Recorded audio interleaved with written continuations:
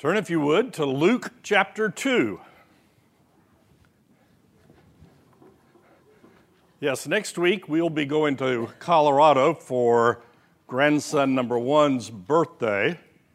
Our youngest son, our Marine son, graduates from college Friday night, and we are going to leave graduation and start driving to Colorado. Hopefully to get 3 or 4 hours down the road. This week, in all of my classes of my high school students, I gave them a quiz.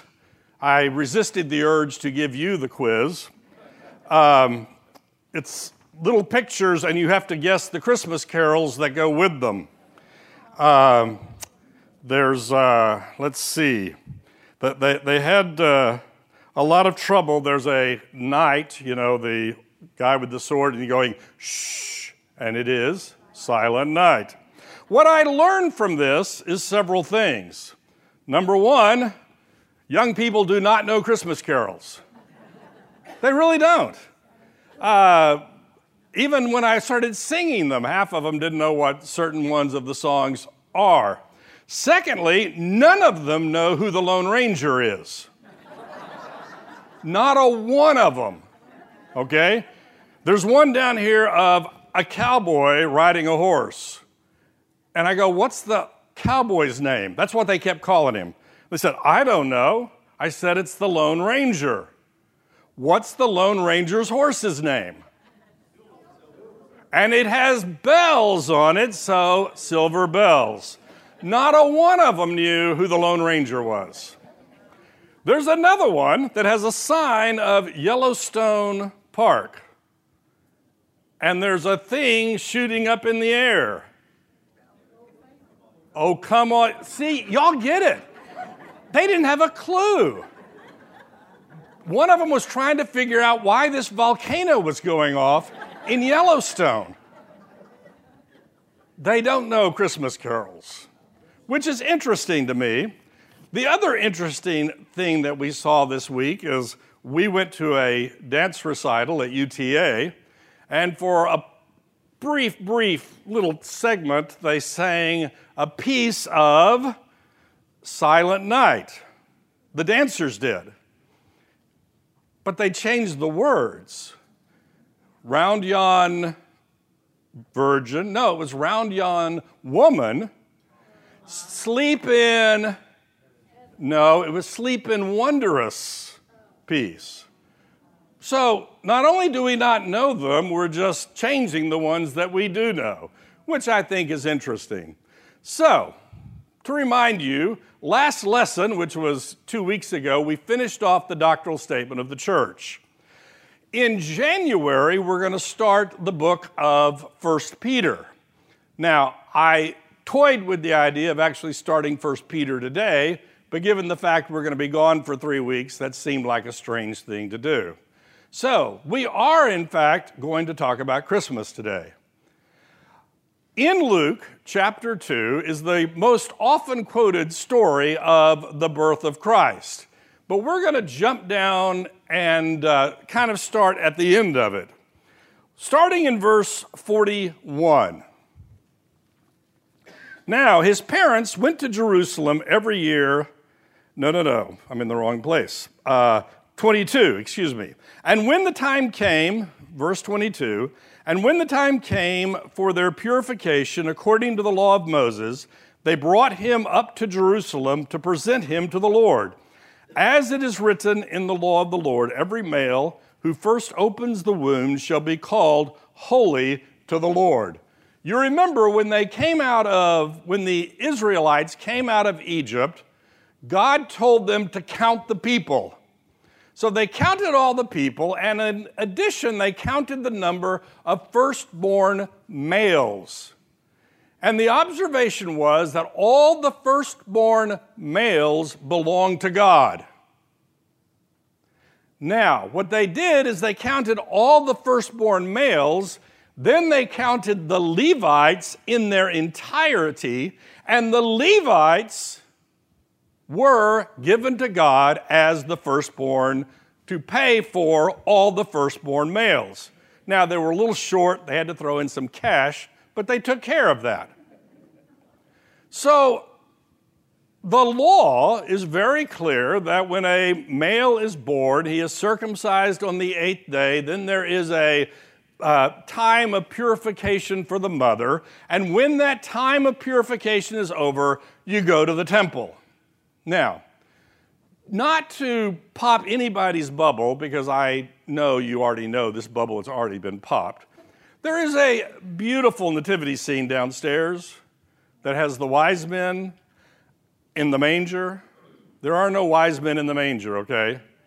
Earlier in chapter 2 of Luke, we have the shepherds coming, okay? The wise men aren't going to be there for a while.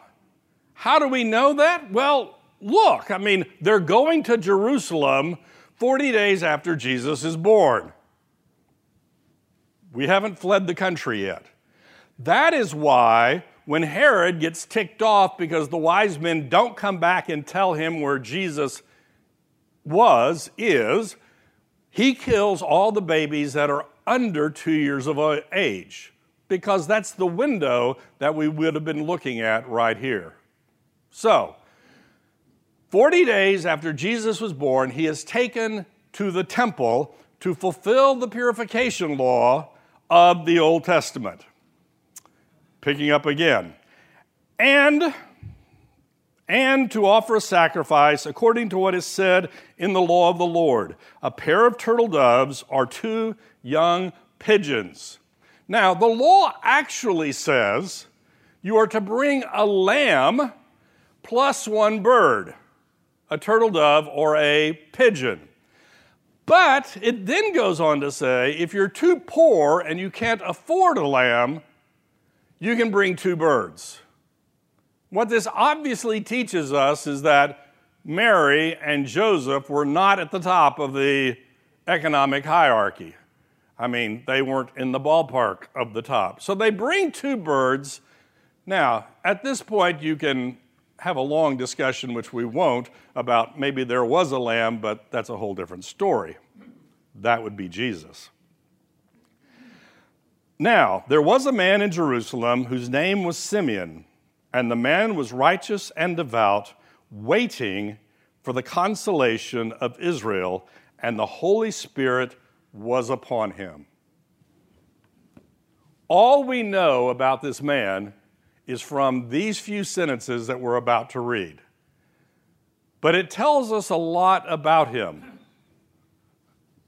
Stan, you look perplexed. Okay. Verse 25. But what it tells us is a lot. It says he was a righteous man and he was devout. I don't know about you, but you don't open your paper very much today and read this person today was a righteous and a devout man. What does righteous mean? It means that he kept the law. We, since we're well on this side of Jesus and Paul, know that there's no one righteous apart from God. But we also know that when God gave certain commandments to the people in the Old Testament, that if they followed those, they were doing what they ought to do. They were righteous. So he did what God had commanded them to do. But more than that, he was a devout man. He is devoted to the things of God. Now, I don't know about you, but people who know me don't think I'm a devout person. No, we won't go there. He was a righteous and devout man waiting for the consolation of Israel. What is he waiting for? What does it mean to console somebody? A child falls, a child runs into something, and you pick them up, and you hold them, and you hug them, and you tell them it's going to be all right. That is consoling them. Somebody goes through some tragedy, and you come to them, and you hold them, and you hug them, and you tell them it's going to be all right. The observation is that you console somebody who's in a bad state, in a bad condition. Something bad has happened. And guess what? Israel is not where Israel would like to be. And God is going to send a solution to that problem.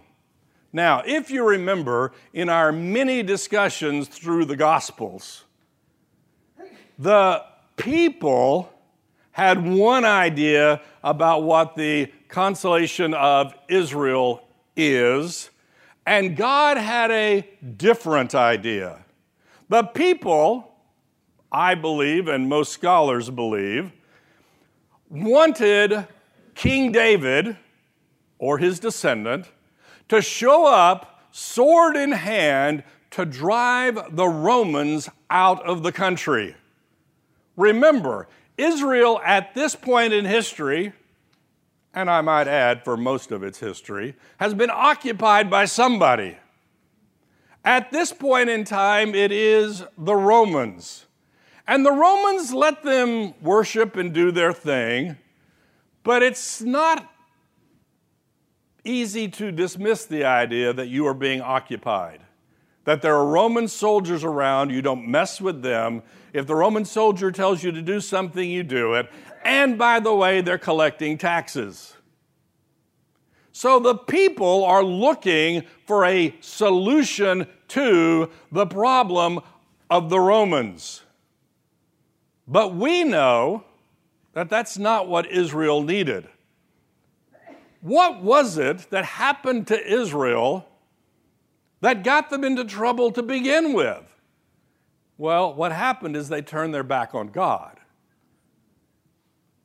Throughout the Old Testament, we see the nation of Israel, when they are obedient to God, they prosper. When they are disobedient to God, God brings judgment. And it's actually interesting, in one of my history classes this week, we were actually discussing the birth of Jesus, last lesson before the year, etc. But we were talking about wars and stuff like this, and somebody said, are there wars that we know of today, or events that we know were sent from God? And I said, well, we don't have the Old Testament telling us God did this. So in one sense, it is speculating, but on the other sense, we know that God is in control of things. But with the nation of Israel, in the Old Testament, we know God brought judgment because of their sin, and he allowed this to happen. The Babylonians sacked Jerusalem because of the disobedience of the people. The problem was not that the Romans were occupying Israel, although that would have been a problem. The problem was the people weren't right with God. And the Messiah, the consolation of Israel, was going to come and fix that problem. So, Simeon was a righteous and devout man waiting for the consolation of Israel. And it says he was filled with the Holy Spirit. Now, that's fascinating because if you remember in our discussion of the doctrinal statement, we discussed that in the Old Testament, the Holy Spirit only came for a particular purpose to a particular person at a particular time. In the New Testament, we see the Holy Spirit in the lives of believers from conversion until, well, they go to heaven. But that's not the case in the Old Testament. The Holy Spirit was only sent to somebody for a time, for a purpose. And yet we're told the Holy Spirit was in Simeon.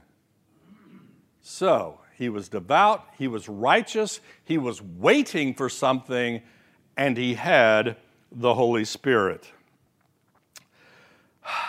And it had been revealed to him by the Holy Spirit that he would not see death before he had seen the Lord's Christ. Remember, we say this all the time, but you do need to remember, Jesus is his name, Christ is his position. He is the Messiah. That is, he is the Christ. And Simeon had been told by the Holy Spirit, you're going to see Jesus. And he came in the Spirit into the temple.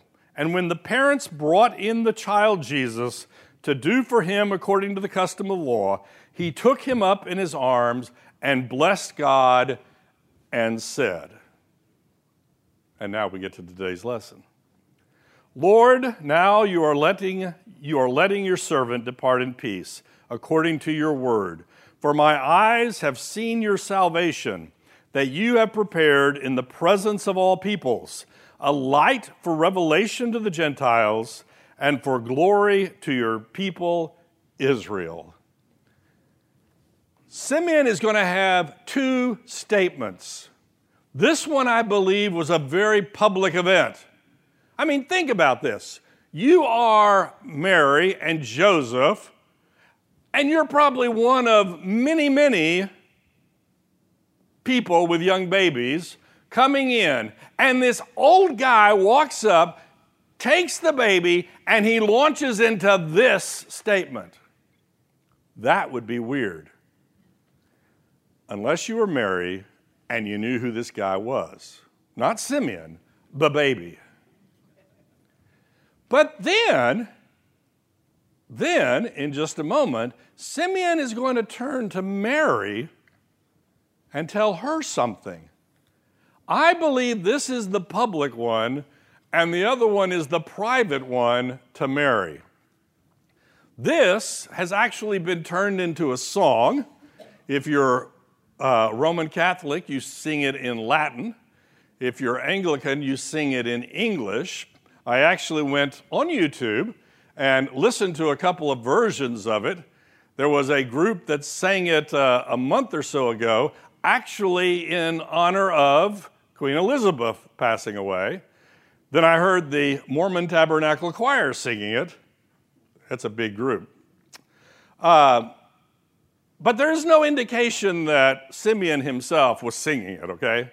Just to let you know, that would be a little weird, okay? So what does he say? Lord, now you are letting your servant depart in peace. Why? For my eyes have seen your salvation.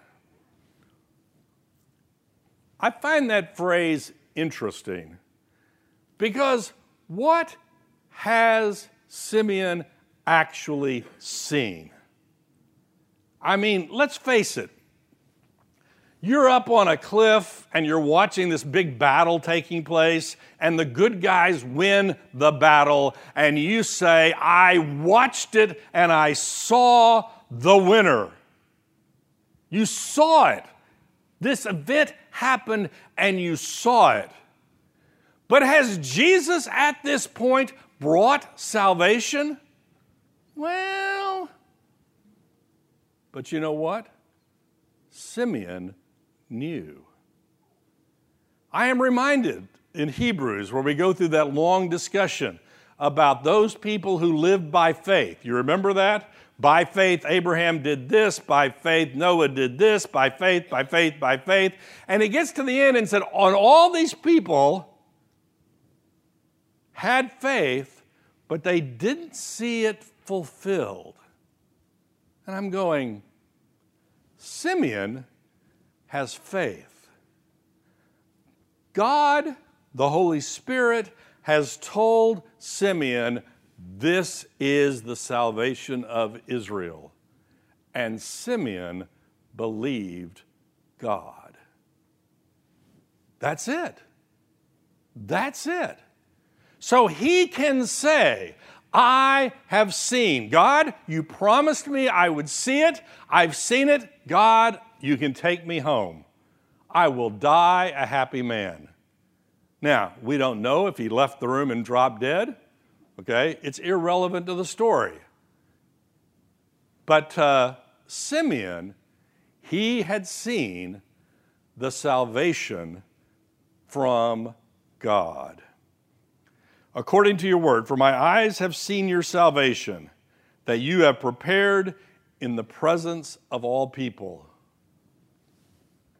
More about that in just a moment. But what is this? What is this salvation? A light for revelation to the Gentiles and for glory to your people, Israel.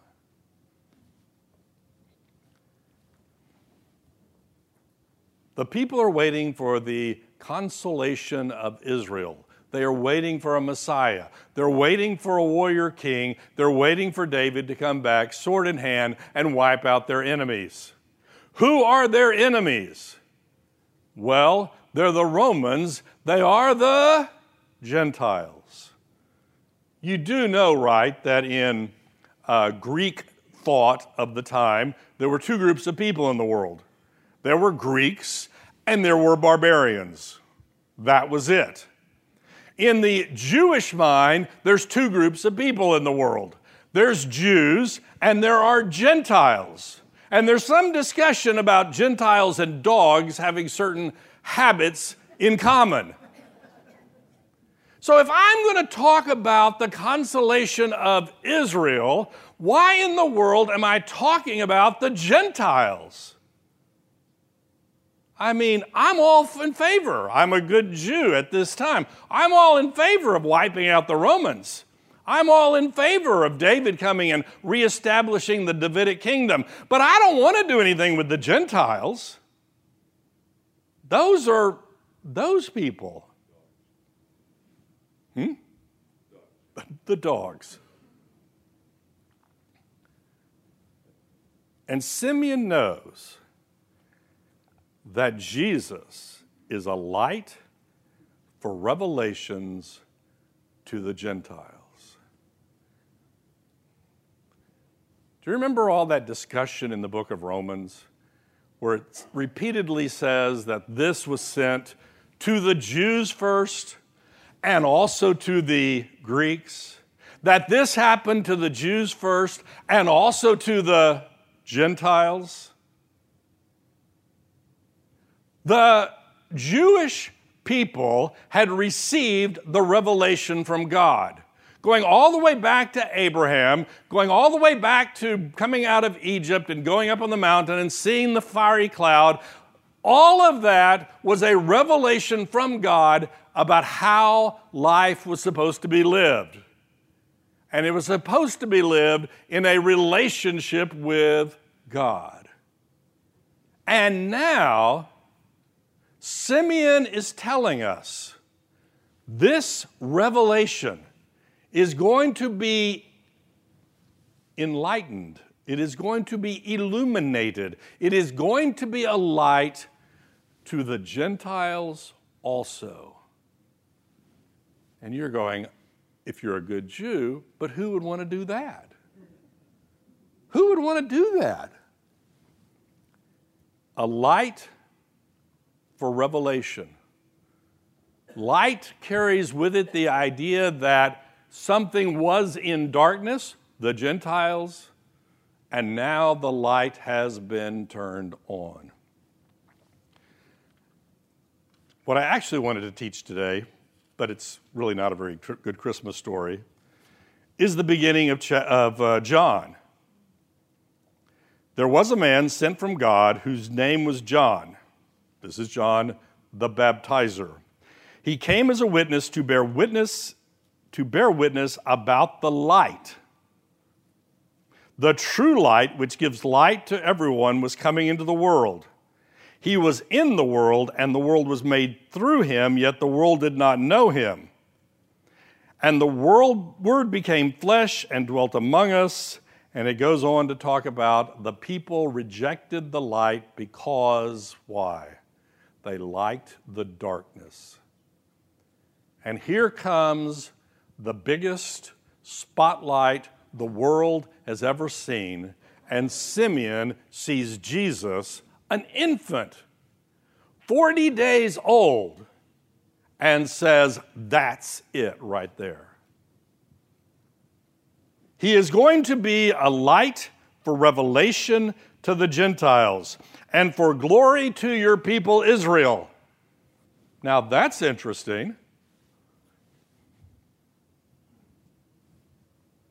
Why that?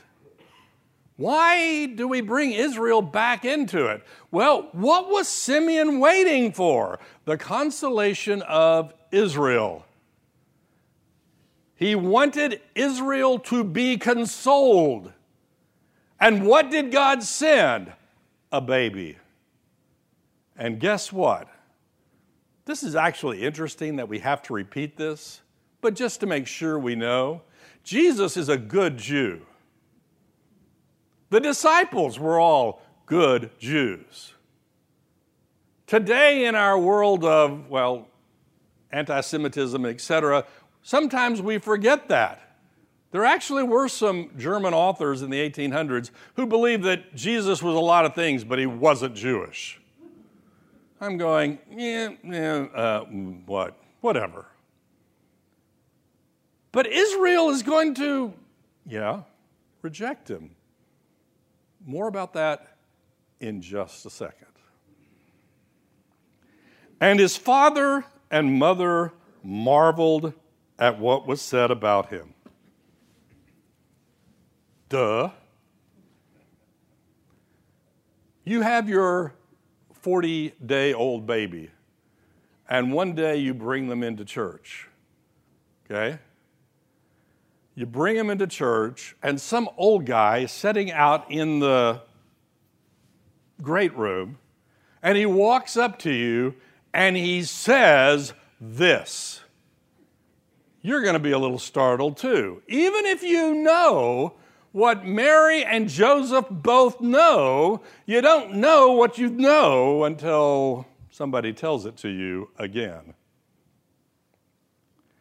And his father and his mother marveled at what was said about him. And Simeon blessed them and said to Mary, his mother, and here is part 2. Remember, part 1 was the public message, the public proclamation. Part 2 is he's turning to Mary and telling Mary what's going to happen. Now, these two things don't contradict each other. One is simply a private message and one is a public proclamation. Behold, this child is appointed for the fall and rising of many in Israel.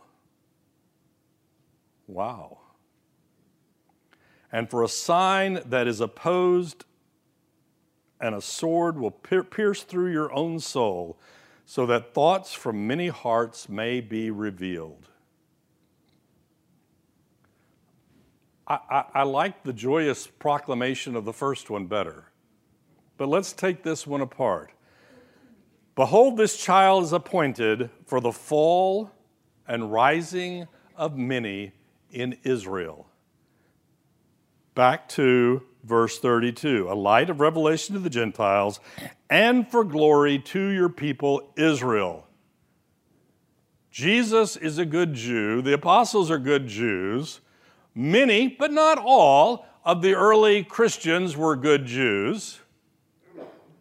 But what Simeon is telling Mary is that this child is going to cause some to rise and some to fall. Now, we know in Scripture that we are repeatedly told that the proud will be pushed down and the humble will be raised up. Now, we're not going to do it, but you could back up a few paragraphs in this. Remember, Jesus is born, and the shepherds are out in the field, and the angels come to the shepherds. The angels do not come to Herod. The angels do not come to the religious leaders of Israel. The angels do not come to anyone with any semblance of power and authority. They come to the shepherds. The shepherds were, well, let's just say it wasn't high on the level of social economic class. We'll go there, okay? Simeon is telling Mary that there's going to be this division. There's going to be some that are raised up, and there will be some that are going to be pushed down. Just remember in your head, work through the life of Christ, and you see those who come to Jesus, those who were the outcast of society. I was reading something this week about the Samaritan woman. Why would any Jewish male in his right mind talk to this woman, and this woman who happens to be a Samaritan?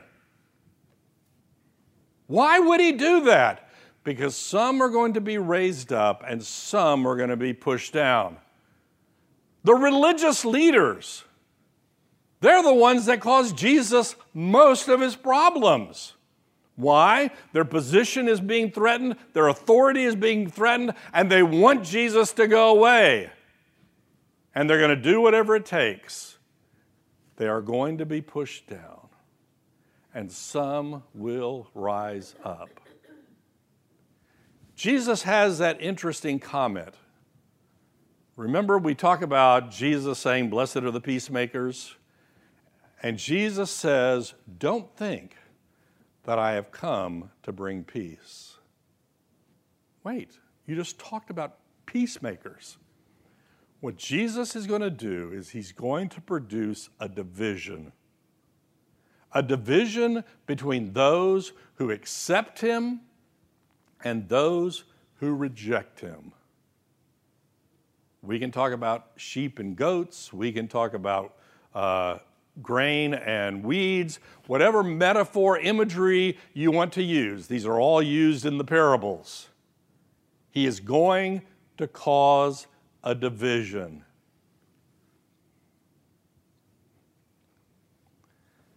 We are told elsewhere in this chapter that Mary takes all of this stuff and ponders it. Don't you wish she had written a diary or something of her pondering? Wouldn't you just love to know what she's pondering? But let me totally speculate. She is going to see Jesus as an adult, and she is going to see people who are nobodies coming to Jesus. And then she's going to see Jesus attacked by people who are in authority. And I envision Mary sitting there going, this is what Simeon told me was going to happen. You know, for 30 years, this probably didn't make any sense.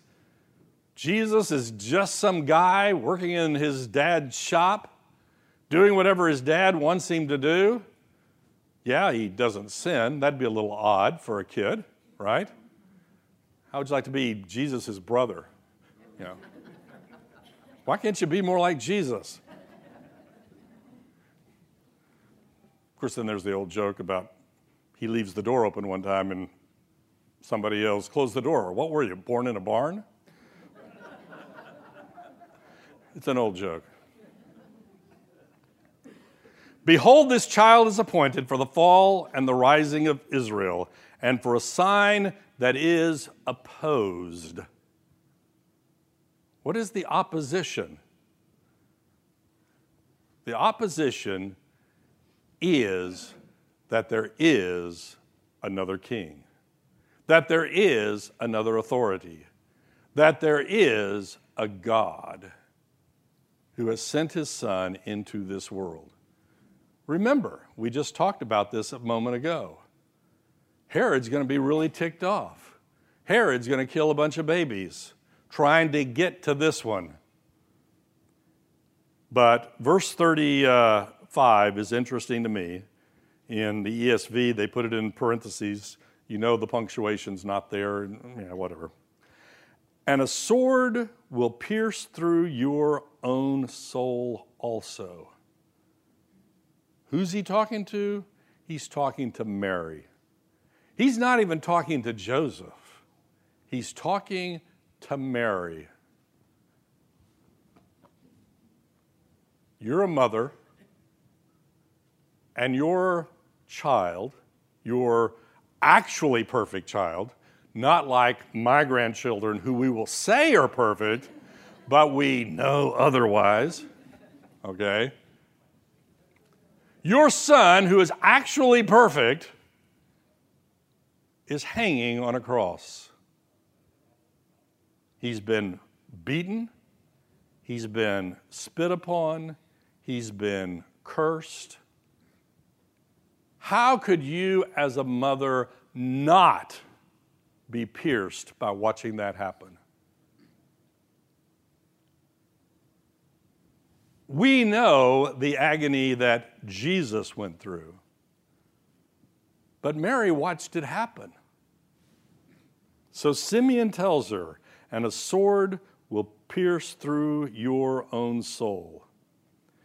That's the parenthetical statement. So that thoughts from many hearts will be revealed. You and I judge people on their actions. Why? That's all we can see. Okay? I used to tell my kids, they were bickering about something, he did this, he did that, and I told them, I can only make a judgment based on what I've seen and what I know. But God doesn't have that limitation. God knows the condition of their heart. And what Jesus is going to reveal is he's going to reveal to all of us the conditions of our heart.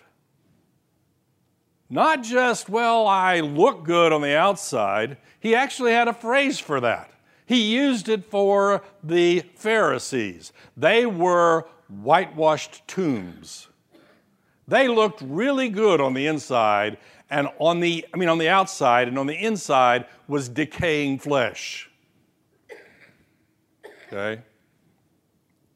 He is going to welcome those who no one else would welcome, and he is going to reject those that everyone else would have said, sure, come on. I'm sure you've heard this discussion before. Just go through the 12 disciples. What a bunch of losers. They're just like fishermen. Stuff like that. A tax collector, for goodness sakes. Some zealot guy.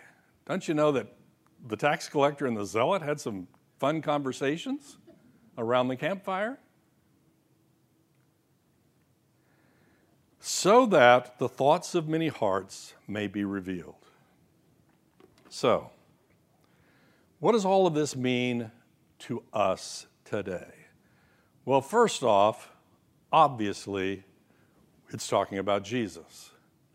Obviously, Jesus is our salvation. Obviously, he was, in fact, a light of revelation to the Gentiles. I don't know about most of you, but I would assume we're all good Gentiles. And the reason today that we have a relationship with Jesus Christ is because Jesus Christ came to shed a light, a revelation to all of the world. Paul is going to talk about this being the mystery that the Gentiles and the Jews are going to be grafted together. That's what allowed us to be saved. But to me, it is interesting just looking at Simeon. The whole idea that he was devoted, that he was righteous, and that he was living in expectation. Today, we refer to that as living by faith. You see, I am looking for what? Not necessarily the consolation of Israel, although I'm a fan of that. but a consolation of the whole world.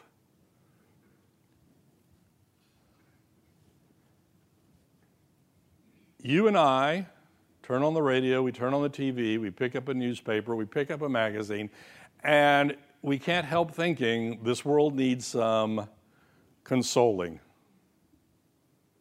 But we also know what Simeon said to Mary. Jesus is going to cause divisions.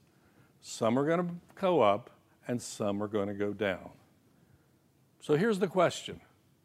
First off, can we imitate Simeon? Righteous, we know, because we're on this side of the New Testament, that we, in fact, have the righteousness of Christ.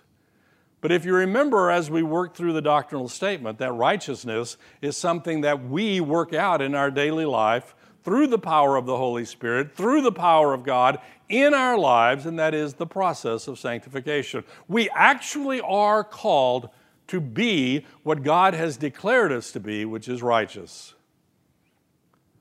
We are called to be devout. That's just not even a word we use very much. You know, we're devoted to a lot of different things. We get excited about this or that or something else.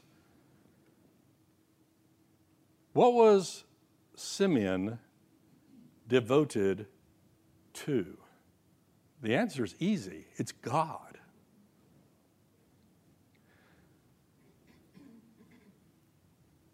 And like Simeon, we need to look at the baby. We need to look at Jesus, and we need to look at him with eyes of faith and know that he is going to bring consolation, even though our eyes don't really see that at times. Simeon saw a baby, and he said, God, you did it. Take me home. I've seen it. I would have wanted a little more evidence. You know, where's his army? Where's his Air Force? Where's his tanks? Come on, he's just a baby. But Simeon, living a life of faith, saw the baby and saw the salvation. So the question is, since we collectively have seen so much more than Simeon ever got to see, why can't I, like Simeon, say, I have seen the Lord's salvation? Let's close in prayer. Dear Heavenly Father, thank you for sending Jesus. Thank you for his consoling us. For it's in Jesus' name we pray. Amen.